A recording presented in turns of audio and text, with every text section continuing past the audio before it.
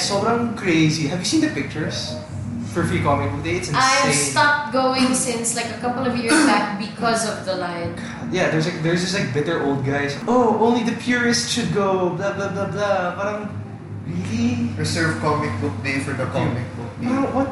The point of the event is to introduce people. New readers. It's a problem. You know, we should be recording this. Are we recording? We are recording. Yeah, that's why. The problem is, you know how in the last episode when we were talking to Deb and I kept making jokes about how we are fake fans. Yeah. It's just this odd feeling of spending so much time and like brain capacity thinking about the things that you love and like doing stuff for it, because you know we don't earn money from this. We just love doing it. But like for some reason we can never fully get some sort of status that we are like true fans of that thing. Yeah, that's true. Because we don't memorize all of the details. What is up with that? Like, what is so bad with being like casual about something? Exactly. I remember being roasted about like I shared on Facebook the family trees of everyone in Avatar. Okay. And I totally forgot this very important detail that which is Roku is the ancestor of the current Fire Lord. Okay. So basically, like, and I was like, I totally forgot that was a thing, and I was like, when did this happen? And people were like, you're not a true fan, and I was like, what does that mean? Have you even? Is this on Tumblr? No, it's on Facebook. Oh my god! Right? I have that scenario. We have this. I joined this Gundam group, and then the name is just Gundam. But the URL is Angry Gundam Group. Oh my gosh! So it's Angry Gundam. As in like angry. Agretso ko, parang ganun. No, angry. Angry. Okay. Angry Gundam. Okay. But you know, it's although I've lasted there for how long? 4 years, almost 4 years this year. And then it's either a meme page or it's a purist page for the most part. Okay. I hate it when that happens. Although it's like there's this alternate universe people. There's the original timeline universal century people. And my god. Multiverses. And then when someone asks, what year should I watch first? That's where shit hits the fan. And then that's the question is always, where the hell do you start with Gundam? So parang, oh my god, I want to watch this. I want to see As once upon a time a fan of Doctor Who, I understand this problem exactly. Wait, which one did you start with? So Doctor Who. Here's the thing, right? I watched Matt Smith. Okay. And then because I was advised to watch Matt Smith first from start to finish and then go back to David Tennant and then go back to 4. So David Tennant was before Matt Smith. Huh? David Tennant as in... Yeah, David Tennant is before Matt Smith, and then there was another one before that. And then after Matt Smith, it's Peter Capaldi. The most recent Doctor, yeah? Yeah, before the female one. Yeah. So that's the timeline, and a lot of people, when they want to introduce someone to getting into Doctor Who, they usually advise getting Matt Smith first because of the fact that it's easy to enjoy. But a lot of people are like, no, start from David Tennant. So there's kind of like an internal debate, and I'm more familiar with David Tennant as Uncle Scrooge for some reason. So he's the new Uncle Scrooge sa DuckTales kasi Alan Young, the original voice, passed away like 2-3 years ago. So they had to find a new voice for Uncle Scrooge. They have an American voice who does the YouTube shorts. And then they have David Tennant who does the DuckTales series. What does Alex Hirsch's girlfriend do in DuckTales? She used to be there, but I think she has her own show now. She's an animator sa DuckTales dati. What does she... Like, she has her own show now? She has her own show coming. But a bunch of shows are gonna be cancelled soon. So Star Wars The Forces of Evil is ending with season 4. So not bad. Good run. 4 seasons. Excuse me, 4 seasons for such a good show? I mean, I haven't even finished more than like a couple of episodes and I'm like, this is good. Yeah, but 4 seasons is a pretty good run. Think about it. Series. For a TV series. I get you, but think about the fact that SpongeBob is 20 years old. No, but the thing with SpongeBob is there's no continuity. That's why it can run for so long. But because it's non-serial. Exactly.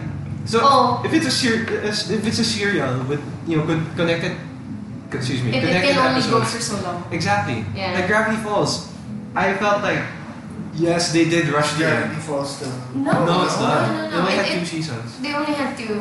But that was intentional on Alex's part when he started it, because there's actually a very nice like panel interview with Rebecca Sugar, Alex Hirsch, Butch Hartman, and Craig McCracken. Yeah, the Powerpuff Girls, and his wife. I saw that from My Little Pony. Lauren Faust. Yeah. My favorite. That's my favorite panel interview of like probably all time. I was crying at the end of it. It was so nice because. Well, for one, now we understand that really yung contrast between the leadership styles of Alex Hirsch and Rebecca Sugar, the way that Rebecca Sugar learned from Pendleton and like everyone in their generation of animators like Pat McHale and everyone else, parang they come from a storyboard style, and that's the new era of Western cartoons. Yeah, like purely storyboard driven. Purely storyboard driven, which is something that Steven Universe fans like kind of hate. That we all, but it's sort of a secret wish that even though it turned out to be like an amazing thing in part of the writers, it's also an annoying thing, and we kind of wish that she also took a more like Alex Hirsch route, which was, as he explained in that panel interview, very rigid. Very like, I control the story, I control everything end to finish. Actually, that's what I did notice with Steven Universe. So the story keeps on changing throughout. Like, okay, I'm only in season 2 or season 3, but why does it keep on like going from this point to another, and then just keeps on like mixing up? It's trying to compromise. You know how in hello, mic check. Yeah. It's trying to serialize cartoon stories and the way that it used to air. Standalone, like if you watch any sort of episode in any order and they replay you like SpongeBob, then you're gonna be fine. I watched Dexter's Lab with no problem. Wait, everybody did. Dexter's Lab had. Wait, did they have continuity? Which one? Dexter's Lab. At one point it did. No, they didn't. Never.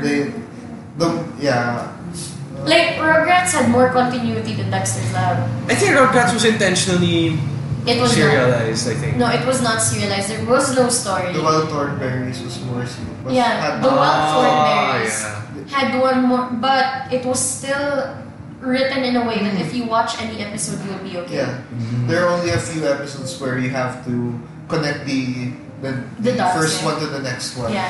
So, like, if you are familiar, like the way that Adventure Time was written, yes, there's like a lore that you need to piece together and an entire backstory, and like something that is revealed in this episode won't make sense unless you watch like 5 seasons ago or whatever. Yeah.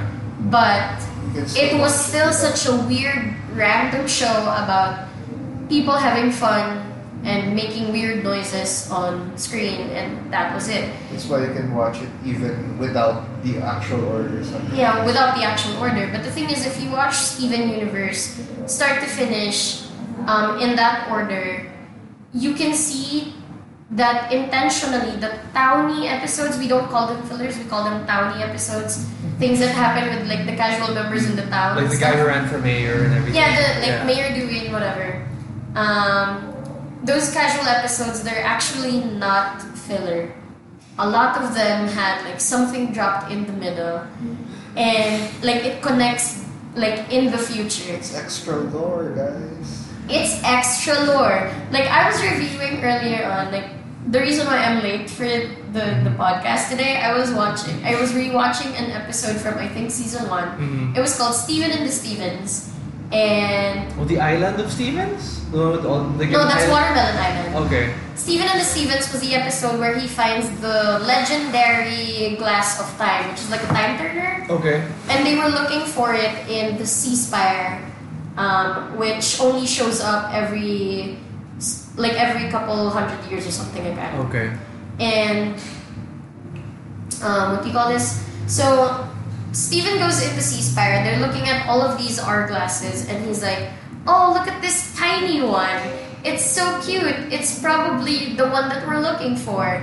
And Pearl goes in. It's like, "No, it's too important. It should be like something grand and elegant," which is, at the end of it, foreshadowing about how we predict who Pink Diamond is gonna be. Like, we all think it's gonna be like this big character, but actually it's the tiny one. And it's like right in front of you. And then Steven and the Stevens continue with him singing about don't travel back to the past. And I learned something about myself by watching myself die. Which is the entire plot of the latest episode, which revealed Pink Diamond. So, like, if anybody isn't caught up yet, this is not a safe episode. This is a spoiler. This is. I am going to destroy Stephen and Jude's experience forever. It's fine. It's fine. You know, we get spoiled, but we still wait for the actual execution to happen, and it's still magic. Yeah, and as I have learned this morning, apparently Jude does not do well with like keeping up with series anyway, so yes, fine. I might as well. If there was any reason for the hindrance in my watching schedule, it has to be me playing games. I follow Gundam, so yeah, I guess it's a success. Congratulations. So, what do you guys know about Steven Universe? Like, if you can tell me the story in your own words, what would it be? What do you know about it? Gay Space Jam's protecting another Gay Space Jam's kid, who turns out isn't that gay because he's bi. Tama ba? Bi is still pretty gay. Yeah, I guess. So yeah, I'm bi. a gay Space Jam protecting a bunch of gay Space Jams protecting a gay Space Jam's kid because that kid is supposed to be important to the universe or something. And why is he important? Because he's going to bring peace to the Space Jam's world or something? You know, Steven is like some, intergalactic savior. Intergalactic savior guy. The Larry Stu of the universe. Larry Stu of the universe. But he's actually pretty, like, Larry clueless. Stu, I've been thinking of what's the opposite of Mary Sue for like the past few weeks. Larry Stu, I think like I Optimus remember the Prime. opposite. I've been thinking Mary Sue. What's the opposite? And Larry then, Stu. Larry Stu, but oh my god, there are lots of Larry Stu's in shows. Comic books, there are a lot of... Batman is a Larry Stu. Admittedly, he is. Is he? The whole I'm Batman argument is so Larry Stu, like, oh, I'm prepared for everything. Okay. But Because I'm Batman? in a way, for me, Batman's kind of like that. It's like, oh, look, Batman has the answer to everything because he's Batman. I'm like, really? That's it? As a kid who grew up on DC, I would say that like Or is Superman the Larry Stu? that is exactly the illness of DC characters because they were written at a time when people needed heroes. Yeah. So heroes were written like they were infallible. And, Exactly. And that's like, I hate to admit this. No, I'm just kidding. It's fine to admit it. I know it's trash. But that's going to be like one of the main, like, what do you call it? The main opposites with Marvel? Yeah. Yeah, because like DC characters are like gods. Yeah, they're written that's to be one gods. thing, yeah. Which is the entire thing that the Injustice arc explored, right? exactly, Because they exactly. wanted to smash Still hero ongoing. worship. Injustice is still ongoing until now. It's Yeah. crazy. But yeah, if there was one reason for me why I pick Marvel sometimes over DC, it's because of they're the relatable. It's because of maybe because they have the more human element down to a certain extent. Yeah. Although I get DC's way of showing how powerful heroes are, or how That's why I kind of like those smaller DC, the less popular DC characters. Because they were written with flaws. Exactly, That's great. the Doom Patrol. As in, okay, I'm only familiar with the Doom Patrol because of Gerard Way. And that book is still not finished until now. It's been siguro mga... he's a musician. Everything takes time. No, but the thing is, I heard, yung nalaman ko kay Stephen Segovia sa Comic Con, sabi niya, whenever a book gets a delay, everyone gets a penalty. Oh. So this means cover artist gets a penalty, letter, colorist, artist, everyone gets a penalty. even the editor even of the though book. it's not their fault. Exactly. It's Gerard Way and Nick Darrington's fault because they keep on delaying it. Nick Darrington is a super slow artist. Gerard Way, I don't know. I don't think it's his fault though. I have a feeling he's already done with the story and the artist is just super slow. But then I have to factor in that maybe yes. Maybe Gerard Way is super busy with his music. Or I doubt it. Or I think it could be that he's indecisive. Like he's gonna Yeah, ask for something and then he's Yeah, gonna so, like backtrack. he has, he's a guy with a lot of ideas and concepts. And if you're Is he writing, still working on music right now? Yeah, he I is. think He's so, making yeah. new music right now. and as if we you're speak. as a process, if you're really you're into something a new process like Yeah. comics or something. But he's so used to comics already. He already did Umbrella Academy. And he did that on the road. Yeah, but when it comes to creating or writing a story, there's a lot of decisions that had to be made. Lots of creative choices. Yeah. So if you have a lot of those on the table, it would be really, really hard to pick the best one. Because the way I see it, I feel like they shouldn't. Yung problem with Doom Patrol is the reason it keeps on getting delayed is because the single issue comics. Single issue comics are practically outdated. It's an archaic thing now, to be honest. Sobrang impractical na siya for this day and age. Single issue comics. Yes, honestly, I admit, Reading physical copies. I still read single comics is still fun. Yeah, it's still fun. There's still fun to reading single comics and then waiting every month. But that's the biggest problem. You have to wait every month for the story to finish. And for a lot of people now, and especially yung target audience of Doom Patrol, which is DC Young Animal, which is like their alternative imprint in a way.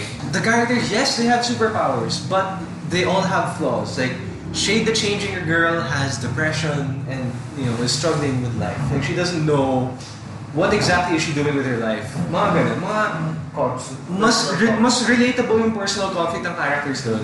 And sobrang sayang kasi all those stories you're doing so well, and then here comes Doom Patrol.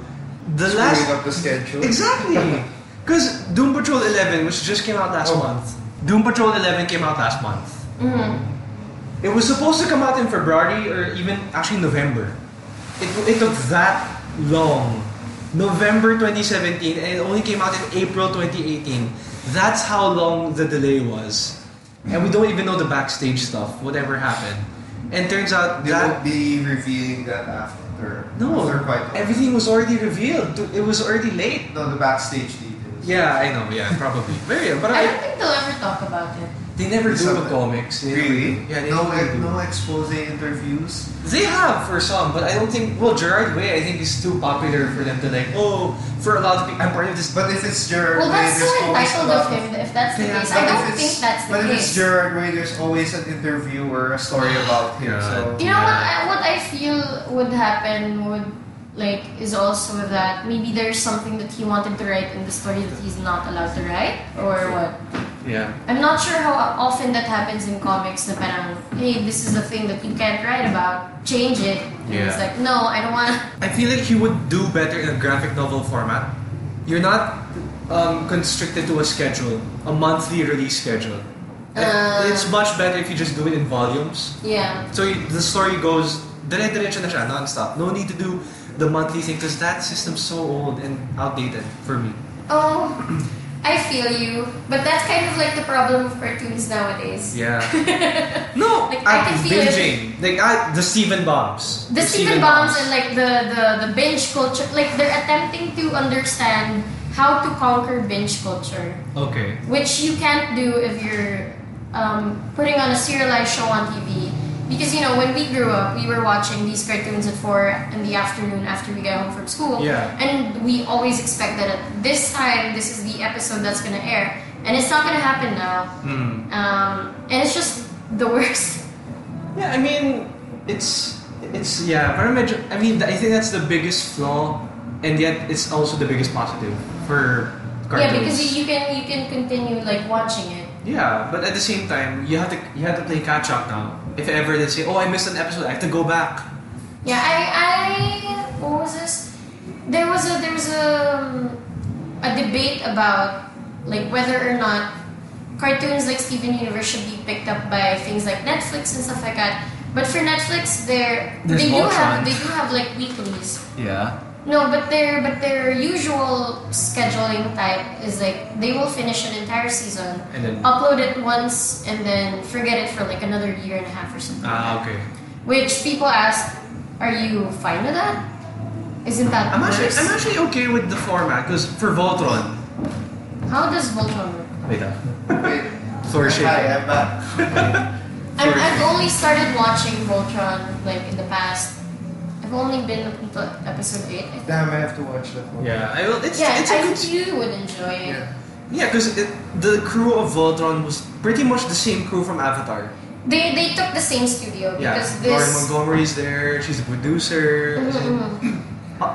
I think one thing, one thing that some Voltron fans didn't like about the Voltron is the latest Voltron is the art style. I'm actually okay with it. The art style. I'm okay with it. Some people may want the Anime. old school. Yeah, the old school. but- the That's so anime. Western. Yeah. But the thing is, they I said. think it's beautiful. No, the thing is, like the show, the original show, Go Lion in Japan, was a failure. It was so bad. They're like, let's just sell it to the US. We don't care anymore. Like the company's like, whatever. Like, whatever. Fine. We'll have like the right. We'll earn residuals and stuff. I think what I understand the system is, they sold the rights to Go Lion, and they're like, do whatever you want with Voltron. Because I think turns out Voltron is more popular in the West than in Asia. It is. Diba? Because it was an anime that was pretty cheap to sell Yeah. to show in other countries. So even though it was kind of like a crappy anime, Yeah, they just went with it. They're like, okay, go ahead. Like we don't care. I don't think it aged well. yeah.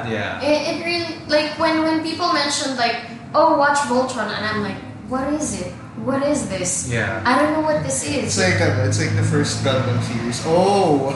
Diba? Parang ganun. The thing about it is like, there's a full continuity now with Legendary Defender. I can feel a lot of Gundam fans if they hear what I said that the first series didn't age well. They'll either agree or They'll start a war. Yeah, they'll shout at me. Fandom culture today. Exactly. It's all about fighting each other for some But reason. I'll be honest, although it hasn't aged well, there's always some moments in that series that's beautiful. Okay. Like there's that awesome flock of seagulls sequence which was very, very well animated. And the smoke. Okay. And how they animate smoke during that time. For the 70s, where like, every animation was cheap. No, because the guy who was animating some episodes of Gundam was the guy who animated Macross. And he was known for the Macross missile massacre where all missiles would just fly. So it was but yeah, Voltron. We have come so far. Have you Yeah. guys seen the animation of this group called Ufotable? Not yet. UFO table or UFO table? What's up? It's a animation studio. Is it a studio in Japan? Okay. And they make the most beautiful things. Like if you have ever seen any I might know some of their series. Tales. Yeah. Do you know the Tales video game franchise and anime shows? Tales, yeah, the Tales game- of Symphonia? Okay. Yeah, Yeah. the Tales series. There are a couple of Tales. Is it? No, Exilia is a video game, and They have a good number of Tales games. I Yeah, try to Fate- watch something. Oh, they have Fate Stay Unlimited Blade Works. Yeah. Okay. Try to look for a clip from the latest Tales anime. It's gorgeous. It is the most beautiful thing I have ever seen in an anime. Anime is thankfully going strong, although There was a time that it almost died. yeah, although the problem Early now 2000s. is that No. is that some seasons are now shorter. So instead of doing the usual 24, 25, they go for 12, 13. Yeah. Although before they can do 50. For a 50, season. like- Yeah, that was a 50 standard was before. a standard. Yeah. Like Seed Destiny was like 100 episodes. Even Mecha series now had to stick with some So it was a share. some series now have to stick to half dozen, right? Okay. Is So it because that of the mean- budget? It's because of the budget and sometimes maybe the staff, the number of staff that they have. Overworking staff if they go The 50. staff, I think it's also part of, they realized in the current watching culture that if you make an anime that is too long, people no longer want to Yes. pick it up. Yeah. So 13 to 26 has been the a standard. Yeah. Would you say it's the most ideal length, like 20? For me, 26 is. Although some series like the recent Venom series, they did the 25-25 format. Wait, that IBO did that. Iron Blooded was 25-25. And the last two build series did that. It works. Mm-hmm. It works in a way. It doesn't go that stale. Though not much filler. Although a lot of fans will disagree with that. Actually, but yeah, the problem with 50 episodes back then too much filler. Is that you can't. No. It's not too much filler. It's that there are some details. Yeah, maybe a bit filler, but there are some details that you can skip over. It's okay. Yeah, you can skip over. It's okay, and you're shelling out this amount of cash for an entire year because you're thinking it used to come out weekly for an entire year rather than 26 episodes, which is half a year. Imagine 50 episodes, so that's like 50 weeks. Oh, 50 weeks. And your only break is Christmas or the Golden Week. The 2 weeks are like Christmas and Golden Hinokuni in Japan. Like that's the only big holiday where everything stops. And then they even have breaks. They have breaks. I forgot what month. January. They have a break for New Year. For New Year, What about Cardcaptor? Like how long has Cardcaptor? The current Cardcaptor like reboot. The sequel, The clear card arc. Yeah, like how long is it going? I didn't follow. Now the long running anime series, they work because they have manga to back them up. Like Naruto? Naruto lasted long because there was a progression that and then was it a natural progression? Like hindi siya parang, I mean some anime the manga lived until it's Boruto now, right? Naging Boruto na siya yung manga. In a way, yeah. Oh my god. So the top 3 long form mangas had like also long form animes. One Piece and One Piece is still One Piece is still running. Bleach. Wait, Bleach is still running? Yeah, Bleach is still alive. Wait, the anime or the manga? The manga and the anime. Hunter Is still going? I think so. Hunter x Hunter is still alive, but you know it has so many intervals, right? Hunter x Hunter. But anime is it still alive? I don't think so. No, the manga's. Oh no, the manga pala. But the manga's been on delay. has seen quite a few delays. Some fans called it hiatus x hiatus. How bad the delays were. That's a good name. But yeah, long-running anime series are very rare to find. Fairy Tail is one of them. It's new, but it's alive. Yeah. I think as a gift, my mom bought me like DVDs of up to 100 episodes or something. 100 episodes. Because I got sick a lot in high school. So, okay. You know, she bought me something to bide my time. Okay. And like I watched a couple episodes and ended up not liking them very much. So another long runner is Gintama. Oh my god, Gintama is still running. It's a Sunrise show. It's one of it's their. So basically, all of the shonen. Yeah, Shonen Jump, or most of the ones with long manga histories are the ones that survive. Okay. Yeah. But for the most part, I think it's okay for me if anime doesn't last. If it's 2 seasons, it's fine. Because the problem with extending certain series is that you run out of stories to go to, and then usually they follow a main arc. And if that main arc is finished, why continue a new storyline at all? Would you say it's the same thing with Steven Universe? No.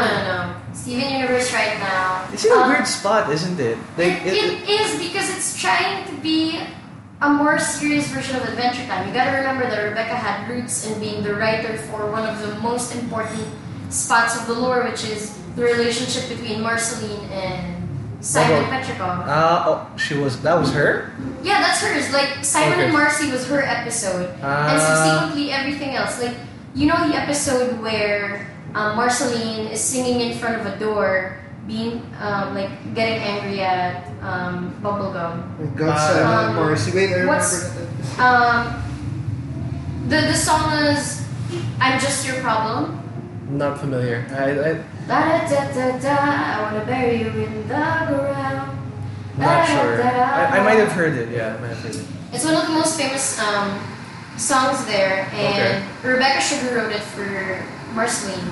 And pretty much every Marceline song is Rebecca Sugar. So wow. And then even the dad. Rebecca Sugar even starred as the voice actor for Marceline's Human Mom. The song about everything. Yeah, I've heard that one. Says, yeah. I remember Simon and Morrissey, that episode. Dude, the worst. Nakakaiyak yun sobra that. Oh. Talagang, holy shit, that's why Marceline cares for him so much. If there was a reason why The two really unlikely characters and you mash them together. I swear Adventure Time is just anime fanfic. I know Adventure Time was fun. Was a fun series. If there was one episode if there was one episode that made me say that, oh, this is good. It was something different. That episode. Simon and Marcy also won, I think, a couple of awards. Hindi siya parang yung sa regular show. It's one of those standout episodes that you had to see. Yeah, because usually even without context. Yeah, because like the usual idea of Adventure Time is like, oh, random, like let's get high LSD stuff, mga ganun. That's what people think. There's an entire backstory on how Who became that in the first place. Apparently, it's Adventure Time is actually a dystopian future. It isn't a dystopian. It's like a ridiculous outcome of a nuclear war, and it unleashes the Lich. There's Gunter the Penguin is a god. It's like an evil god that was exiled to Earth in a comet. Yeah, in a comet that hit the Earth. There's apparently like the four original gods of the Earth are the four original elements are not like Earth, Wind, Fire, and Heart. No, that's Bubblegum's one of them, isn't she? Yeah, well, it's Candy, Slime Princess, Fire, Flame Princess. And Ice. So Ice King is a descendant or like a reincarnation of the god of ice. Talaga? Yeah. Oh. That explains a lot. Yeah, so every generation there is an elemental that is reborn. And the reason why we haven't seen, like their explanation of the reason why we haven't seen the one from ours is that, what was it? The four elementals in our year, they kind of figured out what was happening, so they kind of like tried to escape by encapsulating themselves, so they would survive the oncoming war. And then that was like the tall blonde giant girl. Is she a descendant of those? It's not the tall blonde giant girl. Later on in the series, we find the ice elemental from our generation. She wakes up in the future and she fights Ice King. She kidnaps Bubblegum, Slime Princess, and Flame Princess. Okay. And tries to like get them to use their powers. To fix the Earth or something? No, because she wants to rule the Earth. Okay. Because in her belief, she was one of the most powerful beings in the Earth. Okay. See, if you're a casual fan, you wouldn't be able to see beyond. Yeah, like, so how dare people call me a casual? It's just like it's so weird that I am so into this like children's cartoon. That's the thing though, like that's the thing with the Western concept of cartoons is that it's only for kids. Cartoons are only for Saturday morning. Because anime has always been for adults and it's always told adult stories. Like, exactly. Steven Universe is highly influenced by an anime called Revolutionary Girl Utena. Okay. If you guys are familiar, it's named one of the most important animes of the 90s, and it actually follows the themes from a book called Demian by Ermanese. Okay. Oh my god, it's a classic 90s anime. It is. So at some point it has like rape and incest and all of the controversial things, and the art style is so 90s. The art style, they even copied like outright in an episode called Your Mother and Mine. They copied outright the style in Revolutionary Girl Utena, where like they do all of the roses in the background. Was that the original design for Steven Universe though? No. Like in that episode, it's an inspiration. It's a nice shout out. Okay. Yeah.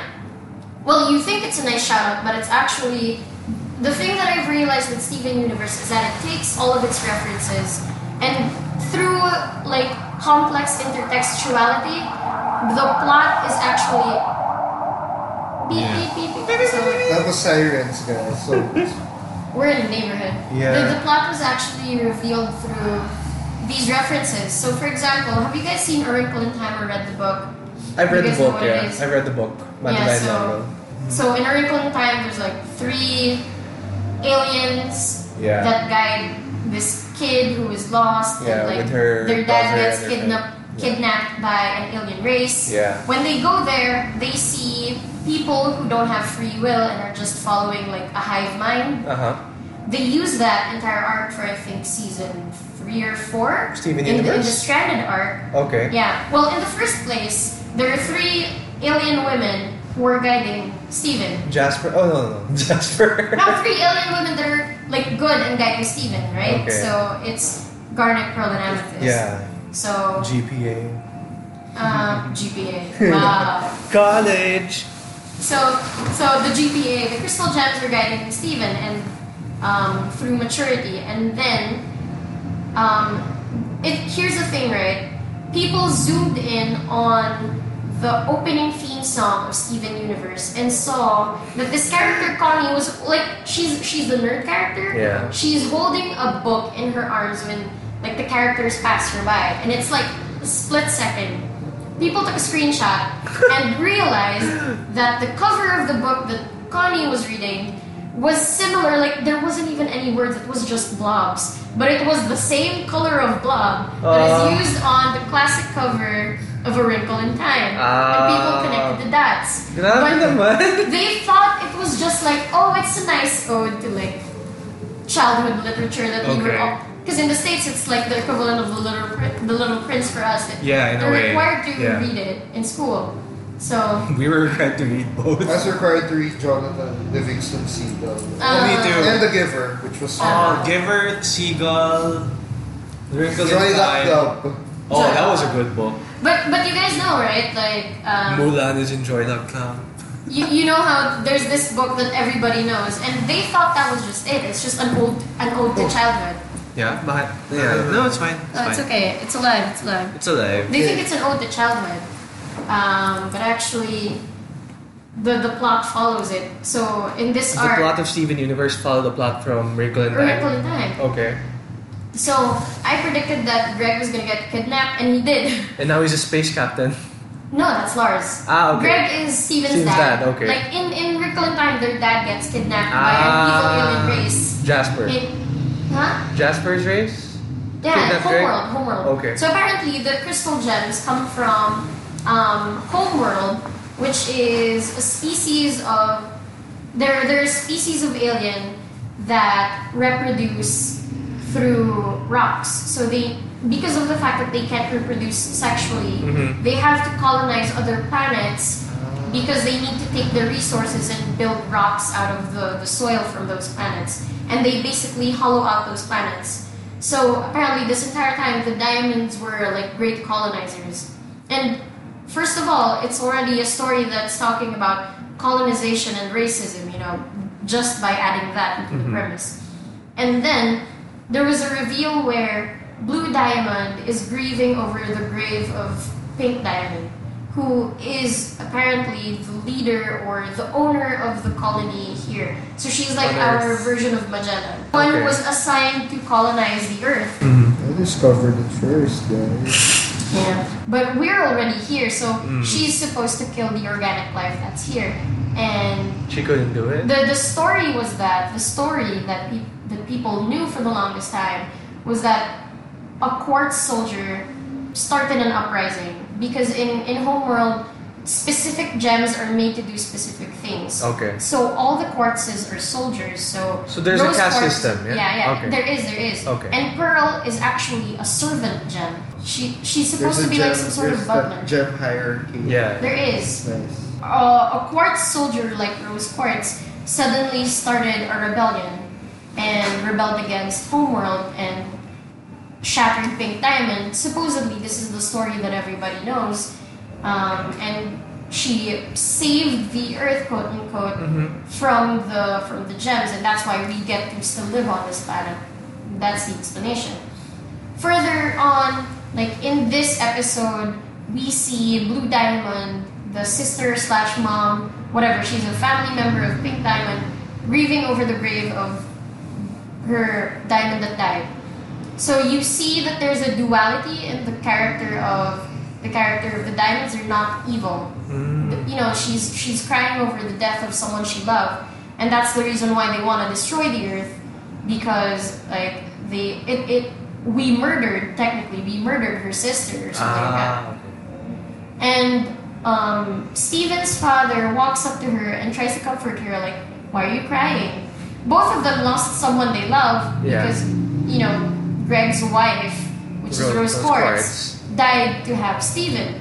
She put her gem in combination with Greg's human DNA and created a human being. But for that to happen, she couldn't exist anymore. Okay. So Greg had to deal with this tremendous amount of grief that he can't complain about because he loves his son too. Yeah. And he kind of just has to deal with the fact that he's never gonna see her again. And like Steven has to deal with the idea that, hey, my mom's a murderer.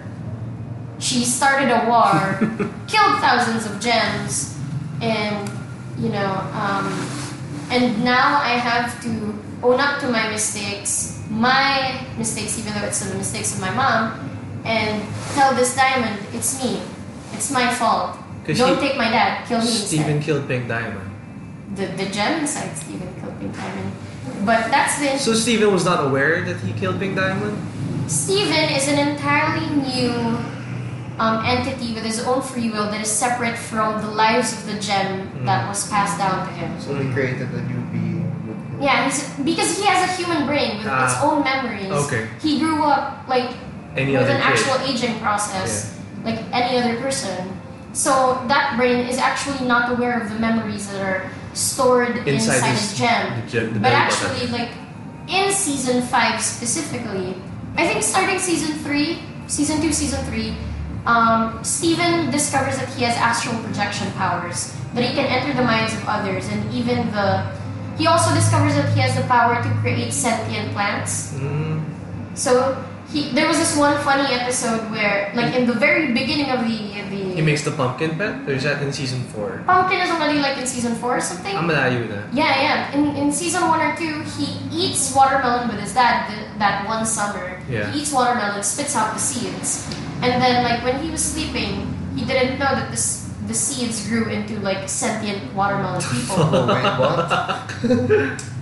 Yeah, and you think, you know, like when you're starting out with the show, you think, oh, that's so funny. That's hilarious. He can make watermelon Stevens. And then the watermelon started insurrection, I'm assuming. I think they did. There was something about it, yeah. Okay.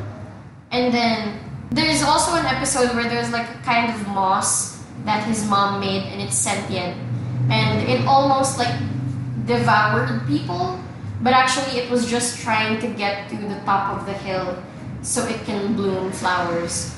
So it's so weird that a soldier had the power to create life. Like, what kind of basic soldier, like low-ranking gem, in the caste system, had the capacity to create life? In season 5, a human dies.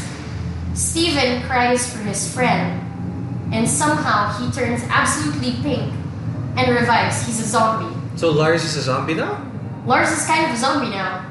He has a heartbeat, but it's very slow. Zombie / space captain. He's a zombie space captain, and the fact is that they thought about this in 2013, even before zombie space captain. 2013?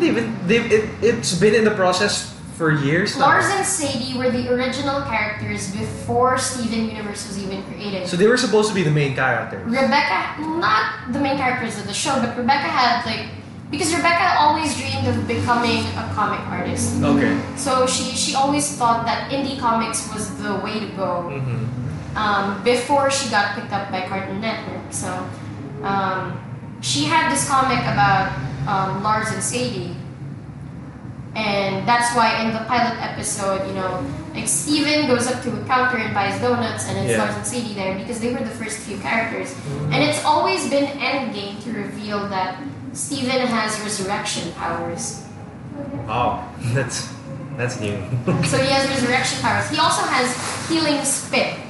Oh yeah, I've heard that. He did that to Connie, right? With Connie, it was, how she has bad eyesight. She's been wearing glasses. Rubs. Yeah. And then It started out with him, I think, licking his teddy bear that got ripped or something like that. But there was an episode where he was sharing a juice box with Connie, and they were drinking from the same straw. And then they fused. And because of that, not yet. Okay. This is early on. Okay. Like because of the fact that they drank from the same juice box and used the same straw, Connie's bad eyesight was healed by his spit. And she didn't need to use glasses, but she had to continue wearing them to make sure that her mom doesn't find out. Yeah. Because Connie's mom is very, very, very racist. protective. No, not racist. Just she's very protective. Okay. How can she be racist when she's Indian? Connie's mom is Indian and her dad is, I think, either Korean or Chinese or something. They were very East judgmental of the gems, though. Remember they had that dinner where they had to meet Steven's parents, and they're like, "Hi, we're Steven's mom," and there's like three, Pearl, Amethyst, and Gem. Yeah, they combined, they fused into one giant thing. They're like, "Hi, I'm Steven's mom." Yeah, and the thing is, Pearl hates eating food. Yeah, and they had to go to dinner. It was hilarious. I remember, they were kind of judgmental of Steven. It's like, this is Steven's mom. It wasn't that they were judgmental of Steven's mom. They were just very protective of Connie. Mm-hmm. And they didn't want Connie to be making weird friends or anything like that. But Connie, in the first place, didn't have very many friends, and that's why she was sitting on the beach reading alone, where Steven finds her for the first time. Yeah. And it makes her very excited to go on this magical gem destiny but Steven doesn't want to include her. Why so? There's an entire song, it goes, everybody told me gem stuff's dangerous. I guess I didn't believe it. But he's so in love with Connie and doesn't want to get her in trouble and everything that he leaves her out. But in this episode, Sworn to the Sword, it starts out with them making a pact that they're jam buddies. They're eating a sandwich. They're eating a sandwich while singing a song about jam sandwiches. I want a jam sandwich. When they team up to defeat Pearl's sword fighting challenge. I think I saw this. Yeah, I saw this clip. You know Didi Magno Hall singing the song "You Do It for Her." No, not really. Okay, so Pearl is apparently very. She was apparently very dedicated to Rose Quartz and is in love with her, right? Yeah. So she would throw herself in harm's way and fight for Rose, even though Rose is supposedly the soldier character. Pearl is supposed to be a servant, but she throws away that demure part of her past and becomes a knight on behalf of Rose. Okay. So when she hears that Connie is willing to fight, to learn to sword fight, to protect Steven when they go on gem adventures, she becomes very enamored of this idea that she's training a new version of herself, having a protege that will protect Steven. And at first we thought, man, she's so obsessed with Rose Quartz. But later on, when we finally find out that Rose Quartz is actually pink diamond, we understand Pearl's obsession. In this same episode, she projects her trauma by screaming, why don't you just let me do this for you? You can't be in front of the battle. You're too important.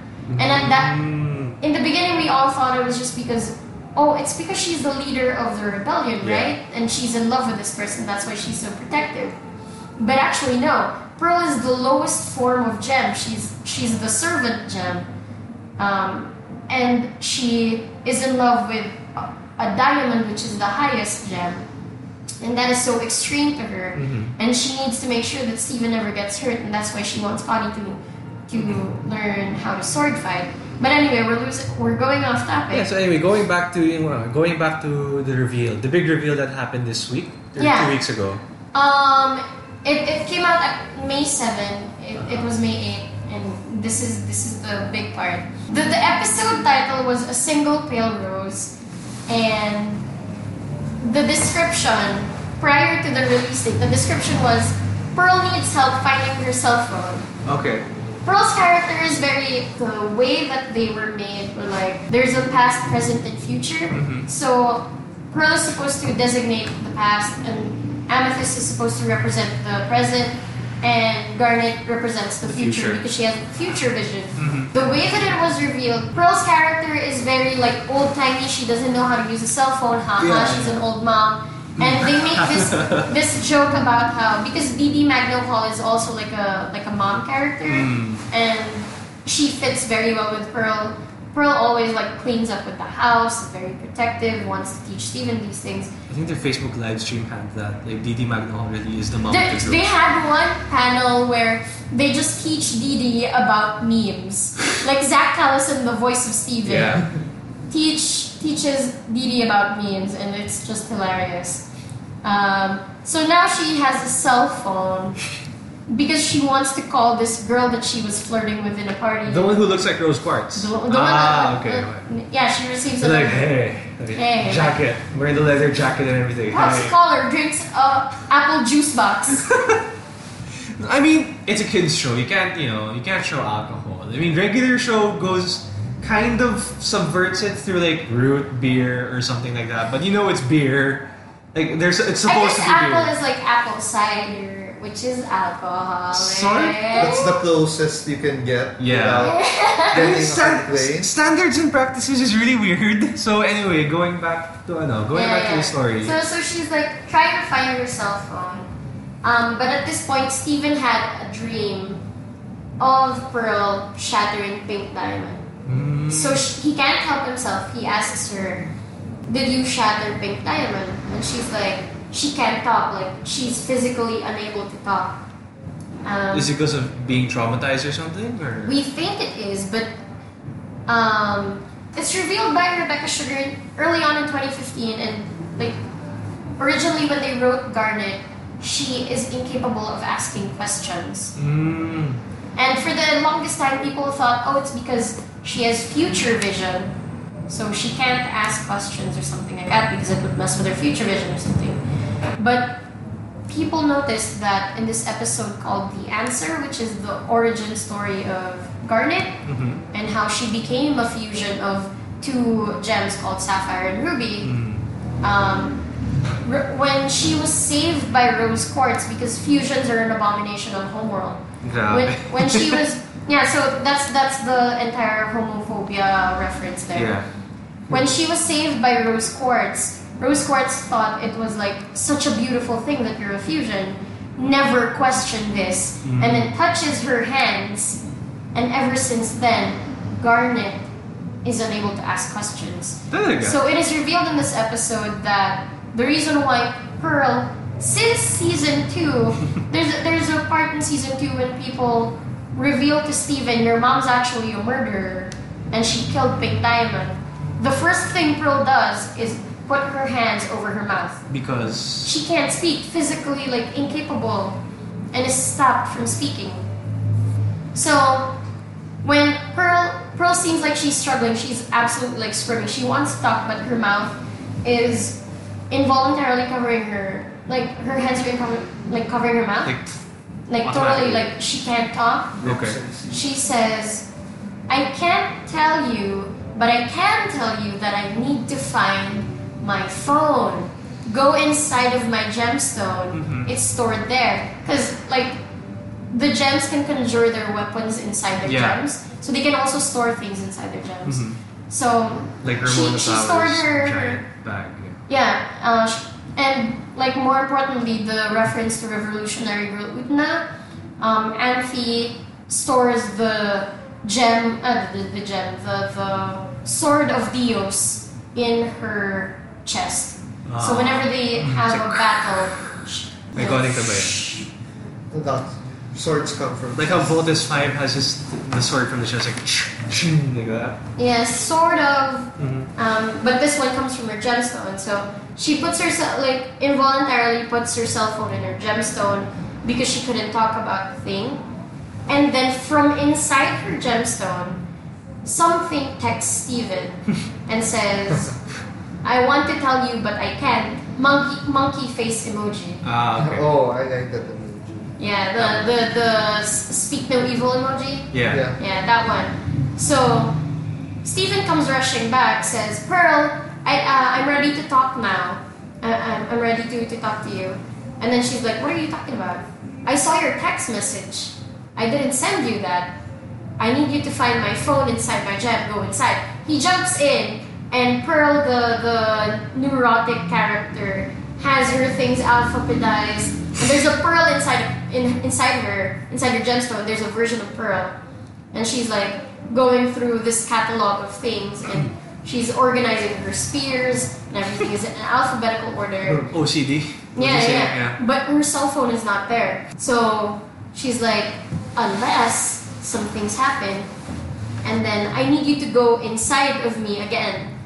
He goes back Pearl inside. within Pearl. Yeah, it's Pearlception. Okay. So Steven goes inside of Pearl and sees another Pearl crying, and she's like, how could she do this? I lost her forever. And then Steven is like, are you upset about your cell phone? My cell phone! And she starts sobbing like a... But actually he was basically time traveling through Pearl's memory. Interesting. So Pearl, this is a nice representation of people dealing with trauma and how they compartmentalize their memories. So as to try to lock it up and like not let it out, you know? So it's within Pearl, and she's just a sobbing mess about losing rose quartz forever, crying about the fact that why would she go and make a human? Because at first Pearl really was bitter about Steven, right? Like she hated Steven. It's like, oh, should have been rose quartz or something like that. She can't hate Steven because Steven is rose quartz / pink diamond, but she did hate Greg a lot because he's human. No, because rose quartz is in love with Greg. Okay. And you'll get it in a few moments. So he goes further inside the Pearl and sees another time before that happened. It was the Gem War, the ending of the Gem War, and they thought they already won because the homeworld gems, the diamonds, were already retreating. But then came a large flash of light, and it killed all of their comrades that were still on Earth.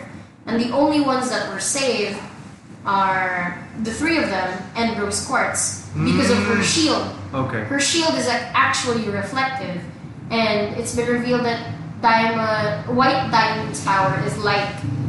So this white light that corrupted all of the gems that were remaining on Earth is actually the thing that killed all of them. And because it's light, she can reflect it with her shield. In the episode Off Colors where Lars died, there are these robinoids, like little robots that can scan gems and kill them or something. And they were on the run.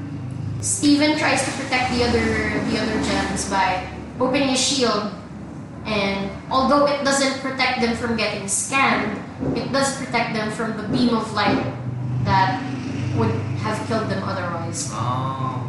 And then Pad Paracha, this is an episode called Off Colors, where they find some gems that are defective. So Pad Paracha is a type of sapphire.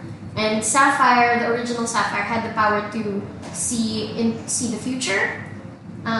This Sapphire can only see the things that just happened. Oh, yeah. Ano yung color yun? Medyo orangish. Medyo orangish. So like, yeah. Steven defends them from a beam of light, and then she's like, a beam of light is coming! No. I predict that the shield is reflective. So super delayed reaction, diba? No. Super delayed reaction to everything, but people realized that the great thing about her power, even though she can't predict the future, is that she can explain what just happened. Okay. So, things like, I predict that Captain Lars pressed the wrong button. I predict that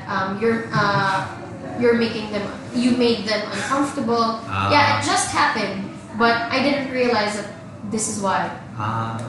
And this is a thing that Patracha has the power to do. But anyway, so we're back to the beam of light and it corrupted everything. And the thing that traumatized Pearl the most is that they did this. They made such a big fuss about saving the Earth, but nobody survived except the three of them.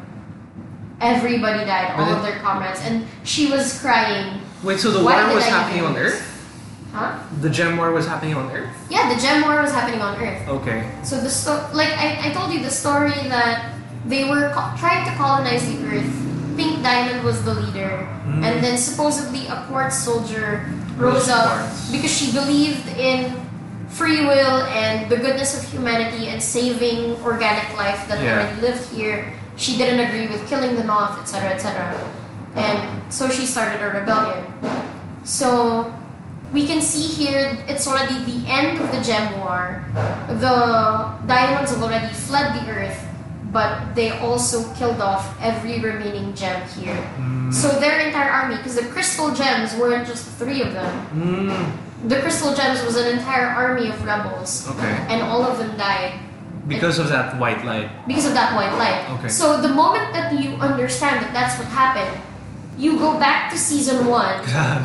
You see that they're doing these Monster of the Week episodes where they fight like a beetle and a centipede and like some sand things. And apparently they're just corrupted versions of the gem. Wow. These were their old comrades that died. And the reason why they're collecting them is to contain them within the temple so that they can't harm themselves. Because if you're bubbled in the temple, then you don't experience pain. Because they don't know how to heal them anymore. Okay. In the absence of Rose Quartz, who had healing powers. And even then, Rose Quartz, when she was still alive, didn't know how to heal these gems. I'm sure she tried. She just couldn't do it. Wow. I have to binge watch. There's an episode in season 2 where they find out that they were experimenting with the shards of the shattered gems. Because the way that the gems work, their anatomy is that all of their DNA, quote unquote, is stored within the gemstone. Like here. Yeah, the gemstone, and then the body that they project is just a body made out of light. So all of the information about the gem is in the gemstone. If you destroy the light body, they just retreat. They call it poofing. They just retreat into the gemstone and then they can reform. So they're essentially immortal until their gem is shattered. But that's the thing, these gems have been shattered and corrupted. So the DNA inside them has been scattered so far off that when they try to reform their bodies, they look like monsters. So they're just trying to come back into like a regular form, but then they just transform. By their instinct, right? If you get poof, you just come back.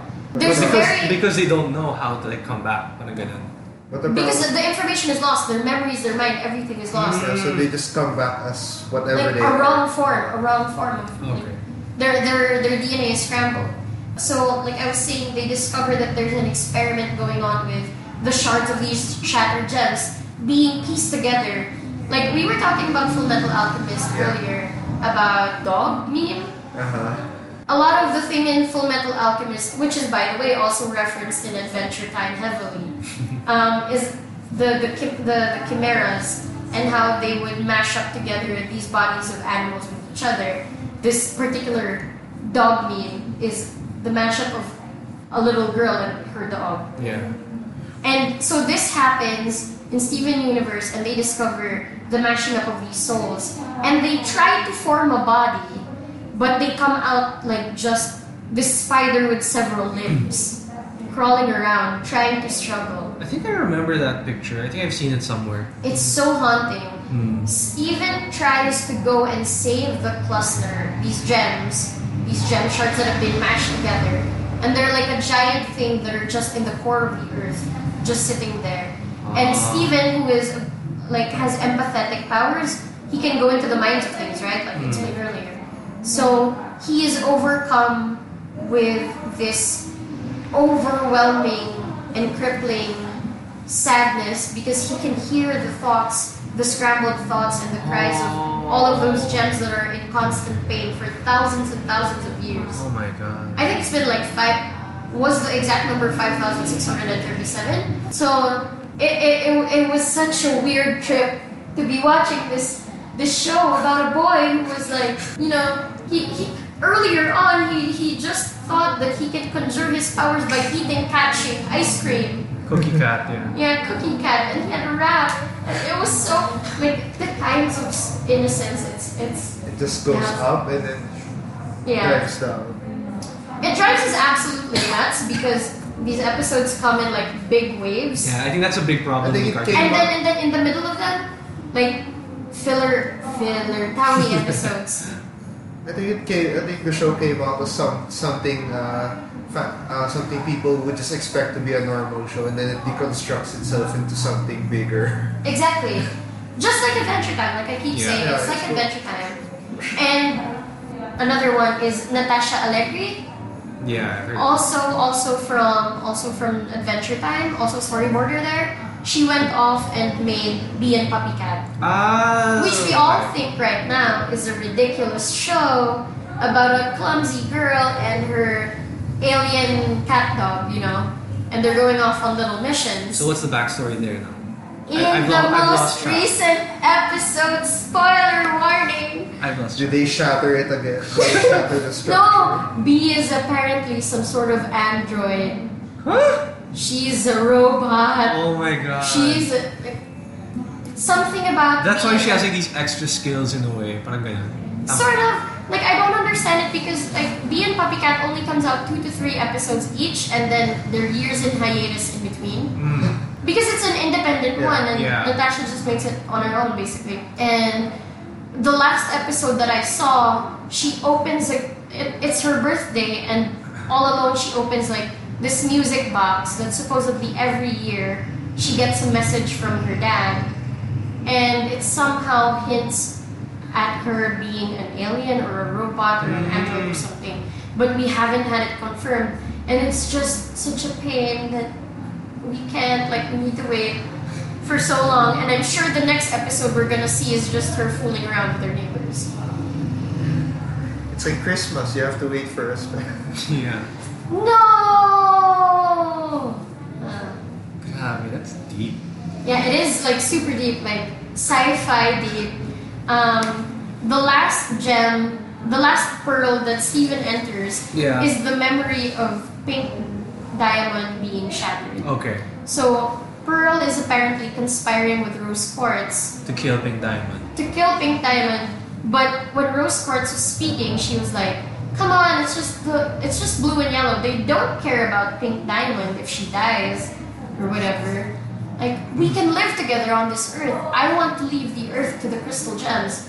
I want the humans to be happy, blah, blah, blah. It's easy, you can do it."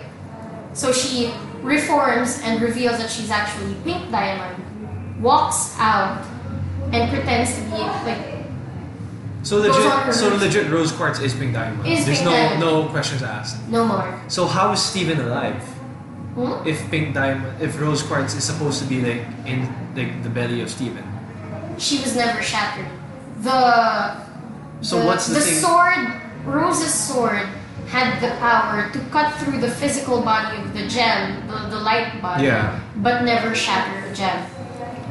There's a character named Bismuth with a big orange one with the stripes like a tiger. I think how their names is just stones. Yeah, because they're all gemstones.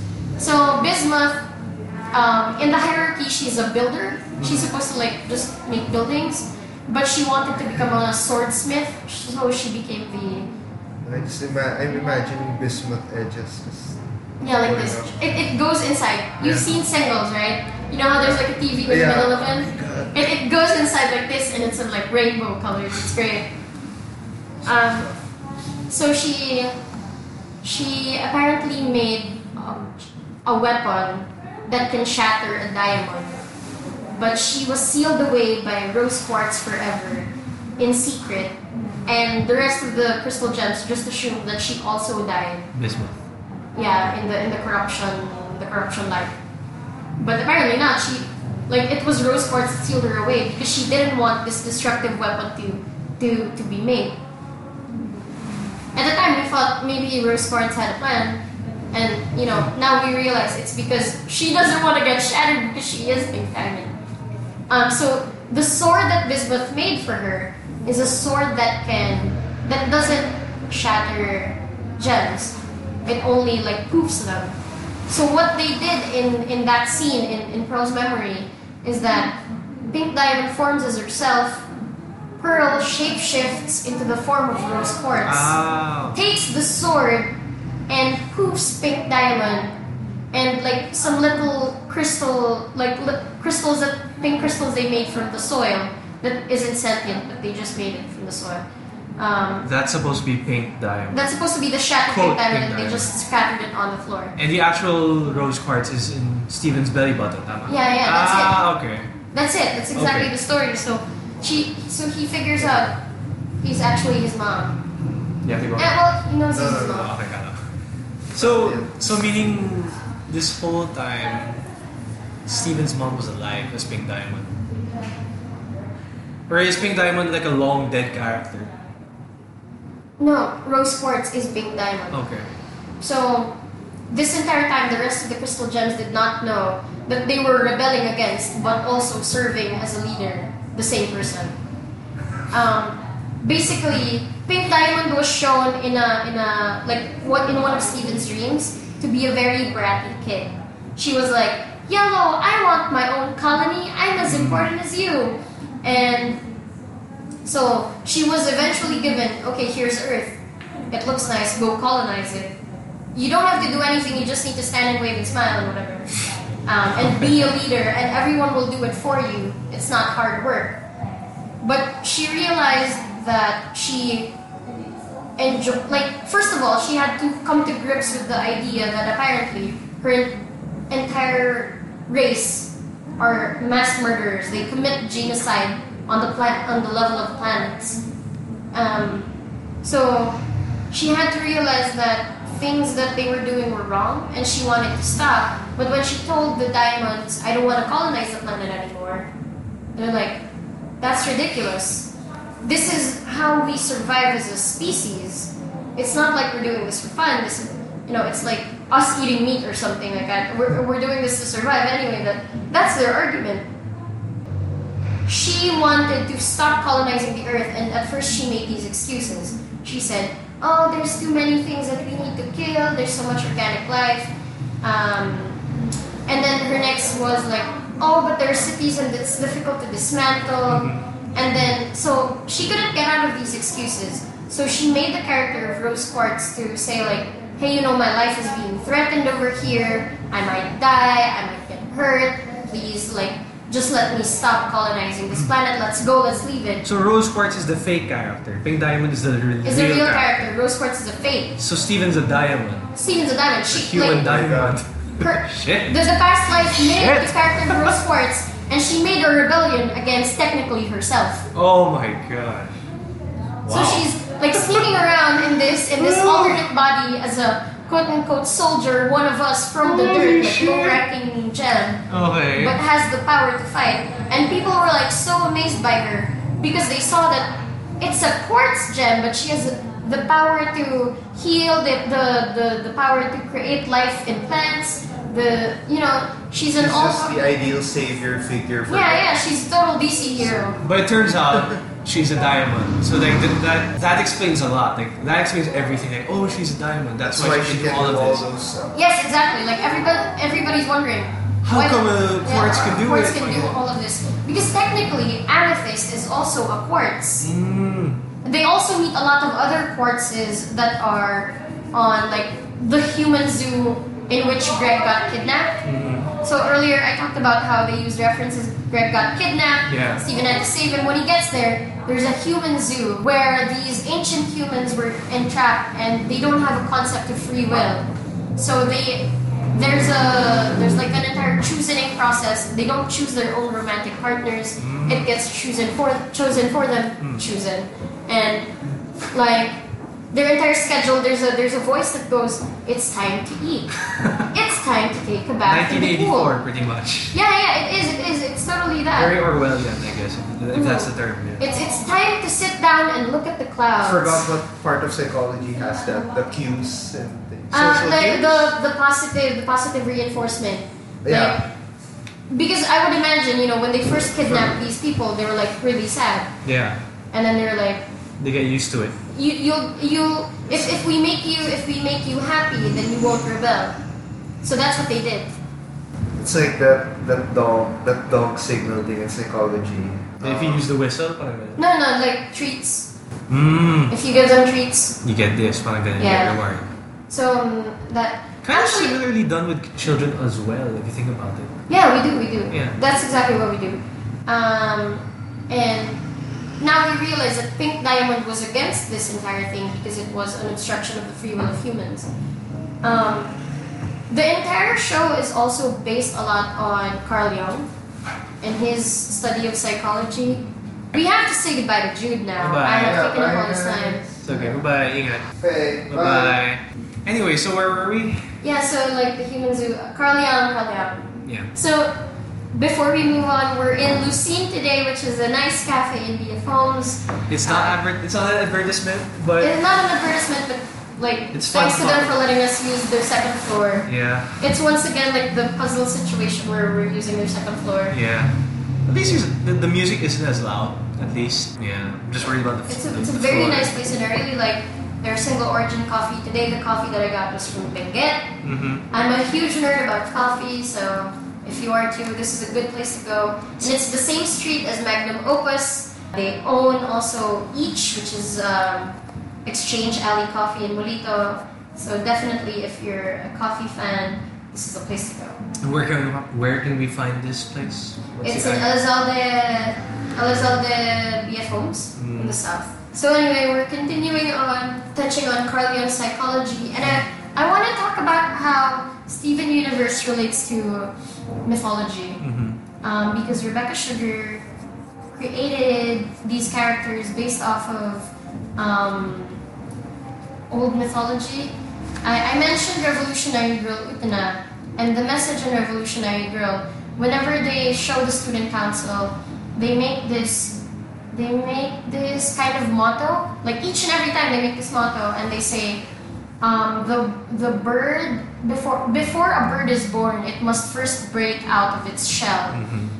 Otherwise, it will die without ever being born.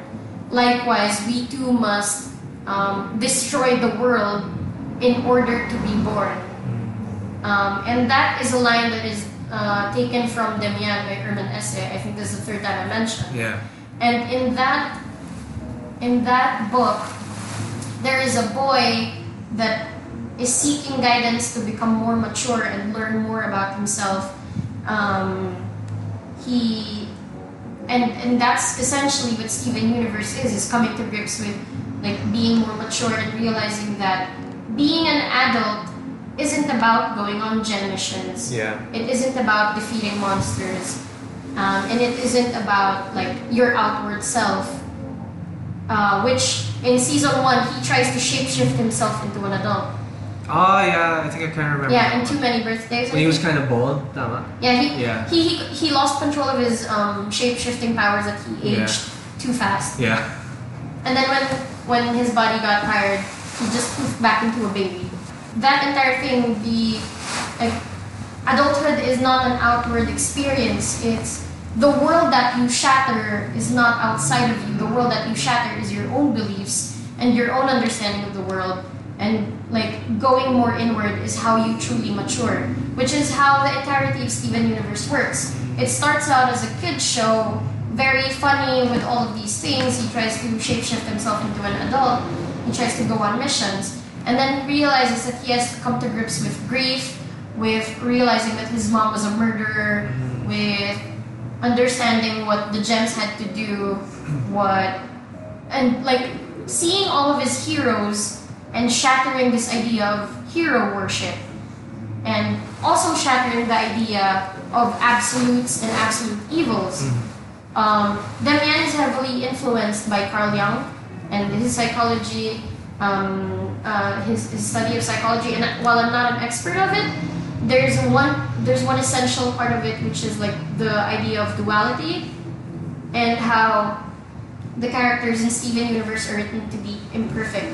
So you start off thinking it's a good versus evil show, but it becomes the show where you understand that the diamonds were just doing their job. They're just trying to serve their people, and they're grieving over the death of their sister/daughter, and they're all doing what they're doing not because they're evil, but because that's what they believe has been correct for the entire time. Like the only solution is war, but I'm gonna...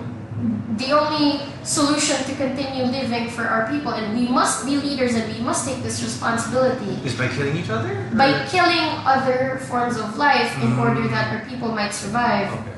Which, if you think about it, like colonizers in the past, what do you call these people who did holy wars? Crusades. Crusades. Crusaders. People who did witch hunting. The entire Duterte administration, I guess, by killing off the drug addicts, people who killed the poor. They think they're doing a good job. Thanos, they think they're doing a good job, but actually, like, they're not. But that's the duality of it. But at the same time, inversely, for this to happen, if we want to believe in the good side of heroes and their good motivations and the possibility for redemption and mercy, we also have to believe that the inverse is true. Which is that the crystal gems, rose quartz, they also had wrong qualities about them. They also did wrong things. Sapphire and ruby used to serve blue diamond. Pearl shattered, like orchestrated this entire thing and lied for 5,000 years because she thought it was the right thing to do. Rose quartz started a war because she thought it was the only way to save the earth from the gems. And basically, you have, in order to become an adult, you need to stop thinking that there's only one way in things and people are absolute. But you have to accept that they're both right and wrong, and they have redeemable qualities, and they also have wrong things they did that they need to be held accountable for. And it's a sort of nuance that is refreshing and very welcome in kids' cartoons that for the longest time, like Powerpuff Girls, have been about absolute evil and like superheroes and stuff like that. And you know, I don't think Bill Cipher is redeemable as a villain. I think he's an absolute evil. But if you think about Rebecca Sugar's source of writing from Adventure Time, where she had to make Ice King, he's not evil. Yeah, we all thought he was a villain, but... We all thought he was a villain, but he's not. He's actually one of the good guys, which confuses everything. There are no true villains and no true heroes. And it's just people trying to do the best they can based on what they understand in themselves is correct. And to become mature, you must overcome that idea, which once again reflects on the fandom. Young people today, they think that things are absolute. And while I understand that, yes, you must make a stand, yes, you must not be neutral about things, but that does not excuse you from not thinking of other humans complexly, not acknowledging the nuances in how other people think. People are always so up in arms, and for me, I have been through that entire Tumblr life. I honestly don't think that being a social justice warrior, quote unquote, is a bad thing. It's just kids realizing in their social sphere of what is right and wrong and wanting to be right. But, you know, the thing that gets lost is they think, like Steven, that everything has to be absolute. Everything has to be absolute, and the way for them to be an adult is to be right all the time. But actually, you need to think of things in a manner of understanding that this isn't just one thing. It can be a duality. Yeah. The person that you're fighting on the internet and you're calling a homophobe or a racist or something might actually like come from a place where they were also oppressed by certain kinds of people, and they had this sort of bias that built by it. Us in the Philippines, like for example, we would think about like, the Chinese, they have this thing called the Great Wall. Yeah. For sure, but then if you think about where they're coming from, we also have to understand where these biases come from. They're not correct, but that doesn't make the Chinese people who believe that bad people inherently. Yeah. Like, their beliefs come from something separate. And we have to stop believing as people to be evil or like an absolute, like racism or colorism or homophobia is an absolute thing. It's just something that they grew up around. And if you want to believe in the possibility of their redemption, you also have to believe that good people make mistakes. Rebecca Sugar has herself been called out for making fan art of Ed, and Eddie. Oh yeah, that one. You know that one. I've heard of it. But that's the thing. Is she a perfect human? And in fact, in her time, that was a way for young people to explore the ideas of sexuality without having to do it in real life. Like, they drew these characters and imagined what their relationships would be like if they had a physical relationship. These young, relatable characters in their cartoons and in their anime, and that's just what they were doing.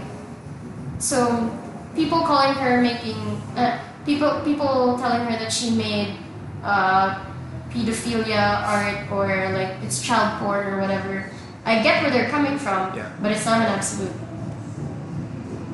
I can't get it though. I mean, Loud House, Chris Savino supposedly had a bunch of sexual comics beforehand, and then when the Loud House came out, suddenly you can't find it on the internet anymore. It's like, oh, we know this show's target audience is going to be kids. If the kids found out, oh, it's going to be bad. Not good. It would. It's like you can only be one thing.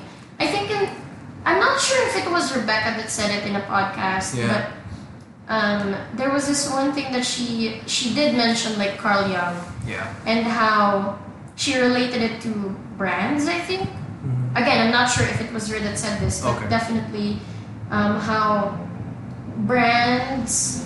You create your persona as a brand, and then after that, people think that they know who you are better than yourself. And if you act contradictory to this identity that you built, then you are no longer you and you are incorrect.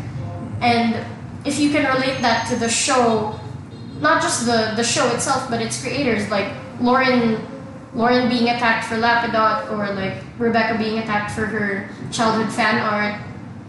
Like, she can't, like, as a public figure, you can never be anything else anymore. Yeah, that's weird. Like, I think that's like the biggest sacrifice you make as a public figure, is that you have to be this one thing.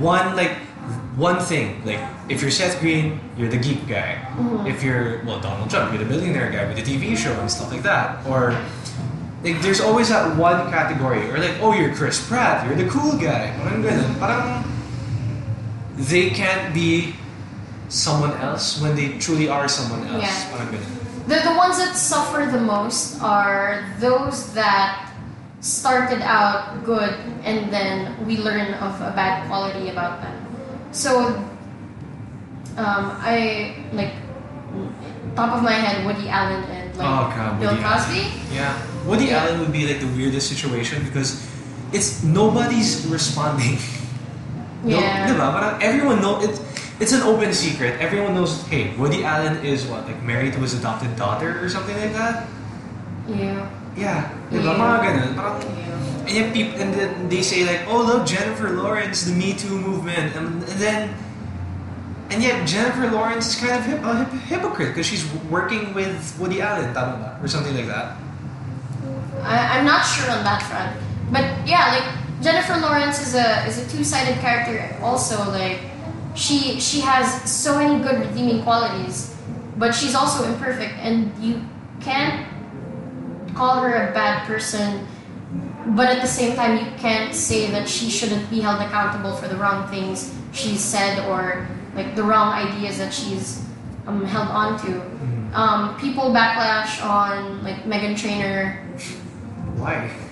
Because they said All About That Bass is just in like an inverse kind of thing, And an inverse of what? I'm sorry. Because in the song she says, "We're bringing booty back. Tell the skinny bitches that." So it's kind of like saying, skinny girls are bad. Like skinny girls are bad. Like you know, you came from a place of oppression for your size, and then you're gonna just like flip it. And I understand that the inverse of structural marginalization is not correct. Like there's no inverse racism, there's no inverse fat shaming, but that doesn't make you correct in saying that, but it doesn't also make your song bad. Like Your Future Husband was also like questionable because of the video being like, you know, very 50s housewife. But then at the same time, the video was like, I don't need all of those things. You can buy me pizza and we're cool. Right? So it's also not a bad idea. So it's like a mix of things. You can be both. You can be both good and bad. You can be correct and wrong. And we can separate those things because you are a person and you have both in you. Once again, Kronyo. That thing, and like Rose Quartz being a brand of herself, of like a symbol of love and goodness and wanting to save the earth and human free will, blah blah blah blah blah. But in truth, she's Pink Diamond, who started a war to like escape from. She escape started from her a war. Responsibilities. Yeah, she's a brat that didn't want to face the facts that she was a murderer. So instead, she ran away from home and faked her suicide. When in truth, she's in the belly button of her son. Yeah, so, you know, you see her diamonds, like, grieving over her thousands of years later. Her species crippled by the lack of resources because she refused to colonize the planet. So much so that they're experimenting on gem shards, you know. And the fact that, no, when you did this, it didn't exactly save the rest of the gems. They all died. And it's your fault.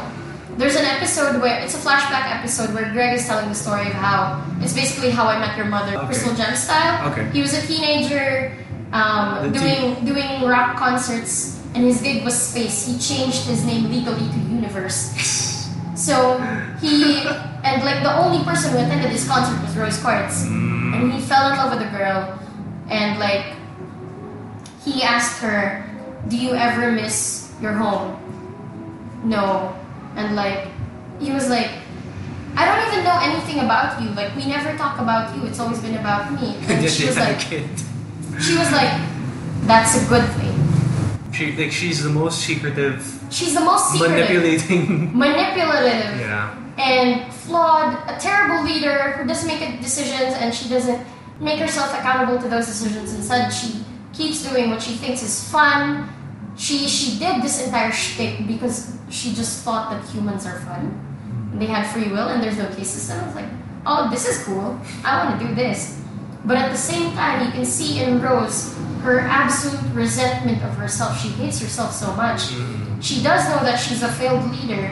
And that's exactly the reason why she believed that if she died, if she committed practically suicide, if she ran away and disappeared forever, she said Blue Diamond and Yellow Diamond wouldn't care. They wouldn't.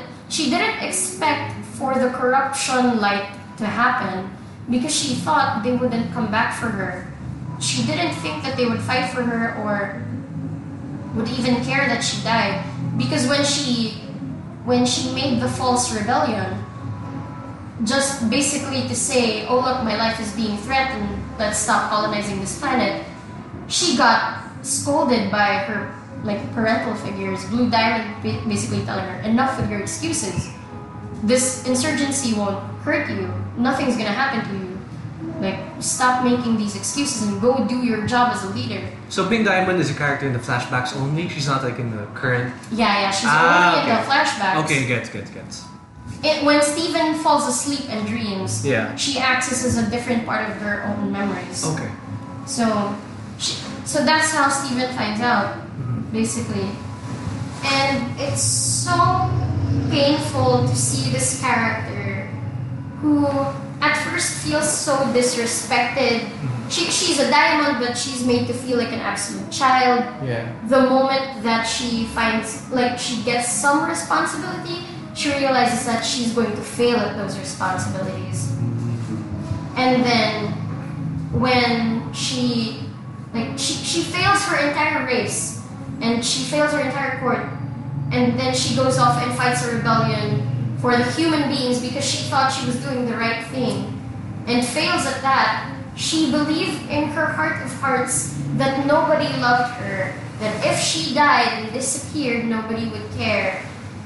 And she did it, and still at the same time, she still failed to save the crystal gems. She still failed, and she had to, like, every day of her life, fight these quote-unquote monsters to bubble them and protect them because she doesn't know what to do for them anymore. It's so horrifying. She hates herself so much that she thinks it's a good thing that Greg never meets the previous life that she led, because she believed in herself to be an irredeemable character. And maybe that's also the reason why she believed that making a new human is great, because a new human would be free from all of these, from her past life, would be free from the shackles and the restraints and like the role that she was born to play.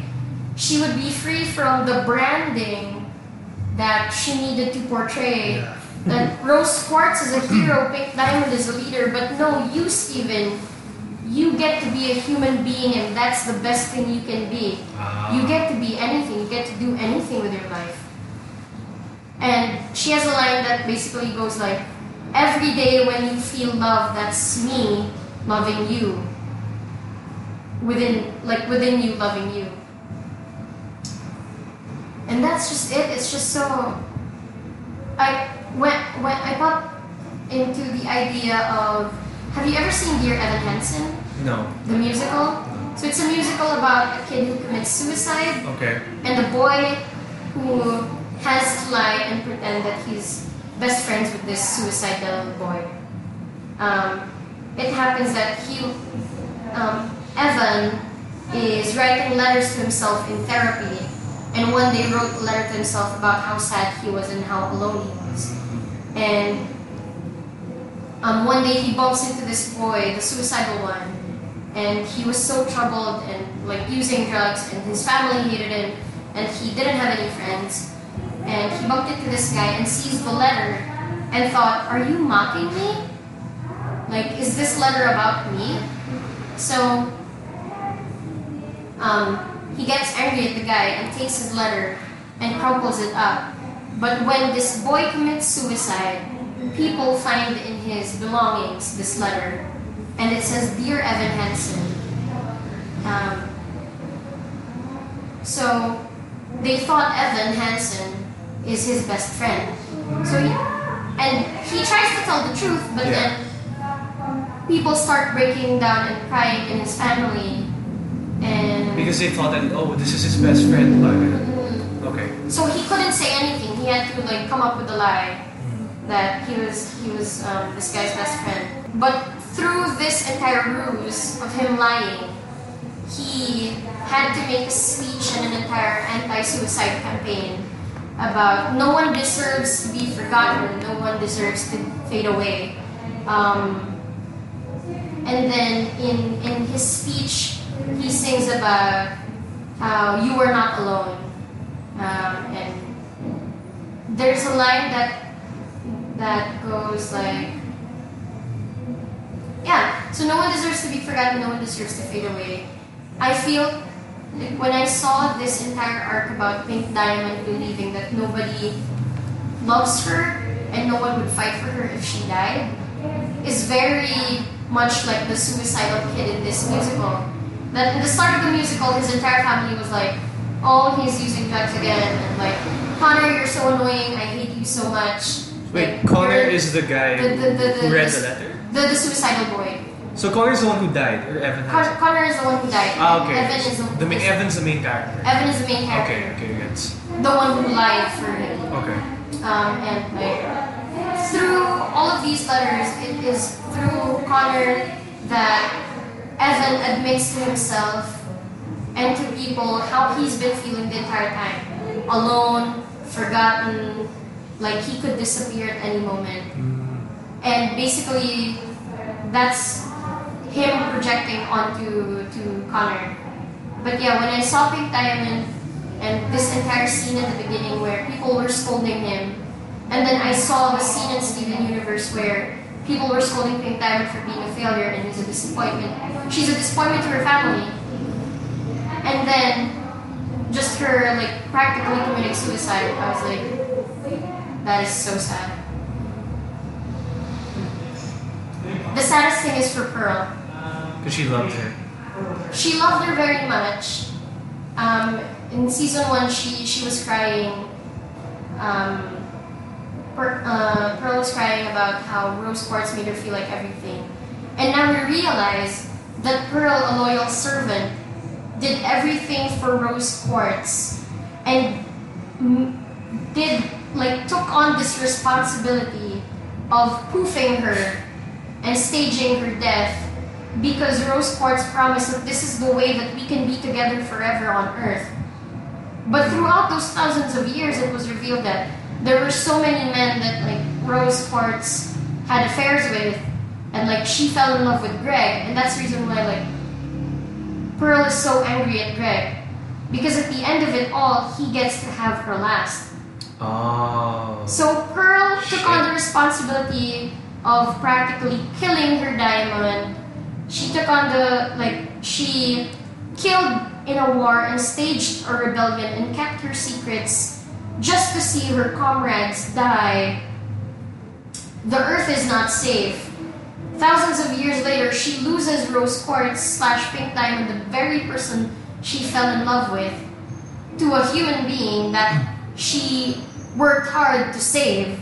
I'm here to save humans, but you took the person that I love away from me.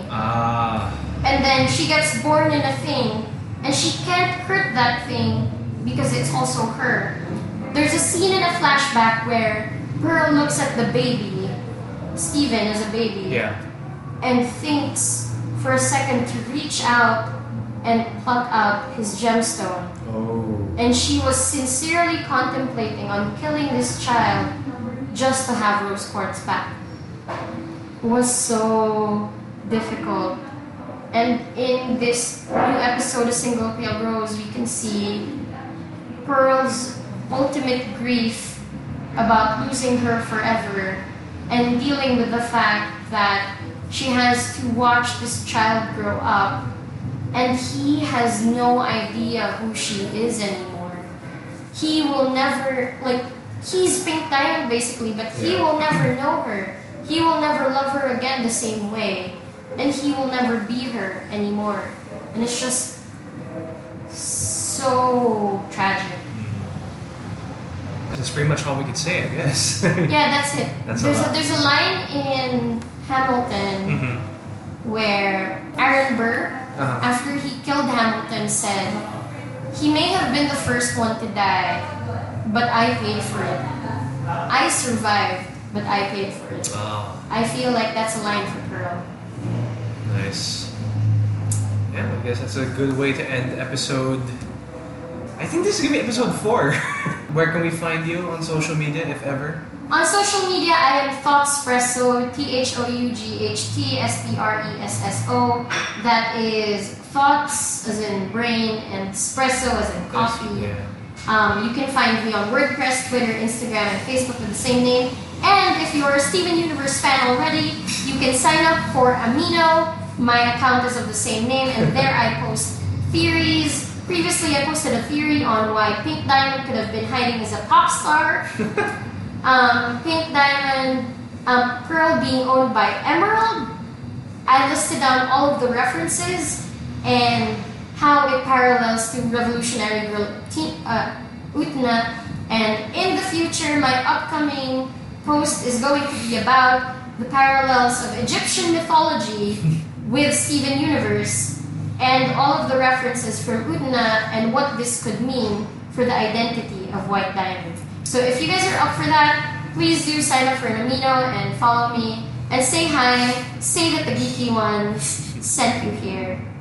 And you can find me at Stevie Said Yup. That's STEVIE SAIDYUP. That's on Twitter, Instagram, and Facebook.